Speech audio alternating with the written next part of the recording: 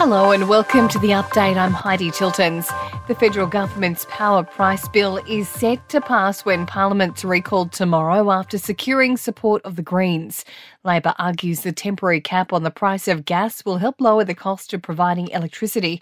Greens leader Adam Bandt says the government has agreed on a package to help households transition to cleaner energy. The Greens have secured a significant package that will help meet the costs for households and businesses to switch over from dirty and expensive gas to cleaner and cheaper appliances. Scott Morrison has defended the rollout of the robo-debt scheme. As part of the bungled program, around 400,000 people were wrongly sent computer-generated debt notices and last year received compensation.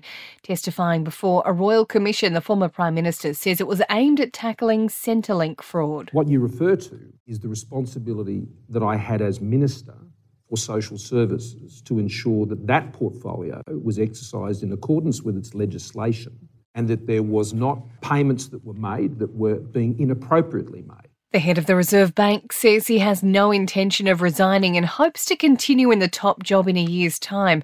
Philip Lowe's been criticised after raising interest rates 8 times after suggesting they wouldn't increase until 2024. The federal government will decide if it will extend his 7-year term after a review into the RBA is handed down in March. There's been a tragic end to the search for a young woman missing from a cruise ship off the South Australian coast. Police have confirmed her body was found after an air and sea search. It's believed she fell overboard as the Pacific Explorer ship was making its way from Melbourne to Kangaroo Island.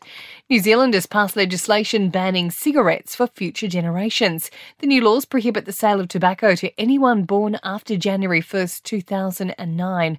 And a Strictly Ballroom star and newly elected Victorian Labor MP has revealed a heart scare landed him in hospital.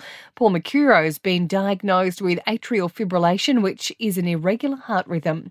In sport, Argentina has booked a spot in the World Cup final, but they won't know who they're facing until tomorrow morning. The side thrashed Croatia 3-0 this morning and will eagerly await to see who the winner is of the France and Morocco game. The Australian men's test team is staying focused ahead of its first clash with South Africa since the ball tampering scandal in 2018. The saga has been brought back into the spotlight after David Warner's manager implied the whole team was in on the plot, but coach Andrew McDonald says they're not giving it any thought ahead of the Gabba test starting Saturday. People are critiquing that we need to address things on the inside. We've moved on from that, and you wouldn't notice, the noise that's on the outside. That's definitely not on the inside, if that makes sense. So we've moved on. And Nick Kyrgios has signed up to play at next month's Adelaide International for the first time as part of preparations for the Australian Open. In entertainment news, actress Kate Hudson has revealed she's releasing an album next year. The Almost Famous star says she's been writing songs since she was 19 and loves to sing, and has been making a record for the past 12 months. After years of being notoriously private about her personal life, Lizzo has revealed she is getting more serious with boyfriend Mike Wright. The two have known each other since 2016 but have only recently been spotted together in public.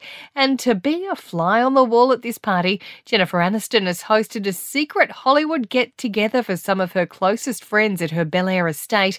Among the guests, Courtney Cox, Lisa Kudrow, Gwyneth Paltrow, Reese Witherspoon, Sandra Bullock, Bradley Cooper and David Spade. And that's the latest from the Nova Podcast News team, but we'll see you tomorrow morning for another episode of The Update.